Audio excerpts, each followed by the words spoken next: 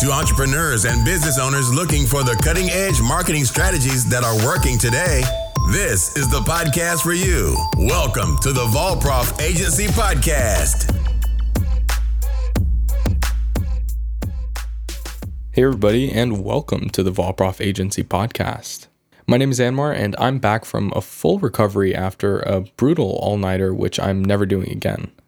I wanted to talk a little bit about one of the single biggest improvements I've made in my quote-unquote work life, and that's turning off smartphone notifications. A really good blanket goal for productivity generally is to aim for a couple of hours of continuous and undivided attention towards whatever it is that you're doing. Some call this deep work, after Cal Newport's best-selling book with the same title, but the idea is that so much more can be achieved with 3 hours of continuous work as opposed to 5 hours that's made up over the course of a day by aggregating 15-minute sessions together here and there. In service of this goal, the biggest way to block out distractions is to eliminate your propensity to look at your phone and respond to something, or even worse, wake up to a lock screen full of distractions pulling you away from what you want to be doing for the day. Additionally, I've also found turning notifications off to remove the habit of using certain applications tens of times during the day, and my screen time fell way down to only about 2 hours a day.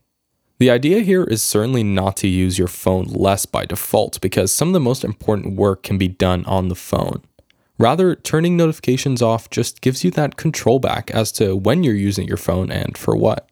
So give it a try and let me know how it goes with an Instagram message, since I'm trying to learn how to use that a little bit better. My handle is at Anmar Abdul Jawad. That's ANMARABDULJAWAD. If you have any questions, as always, please do reach out by heading over to www.volprofagency.com, scrolling all the way to the bottom where the contact box is, and just mention somewhere in your message that it's a question for the podcast, and I'll answer it in an upcoming episode. My name is Anmar, and thanks for listening. I'll see you in the next one. This is the Volprof Agency Podcast.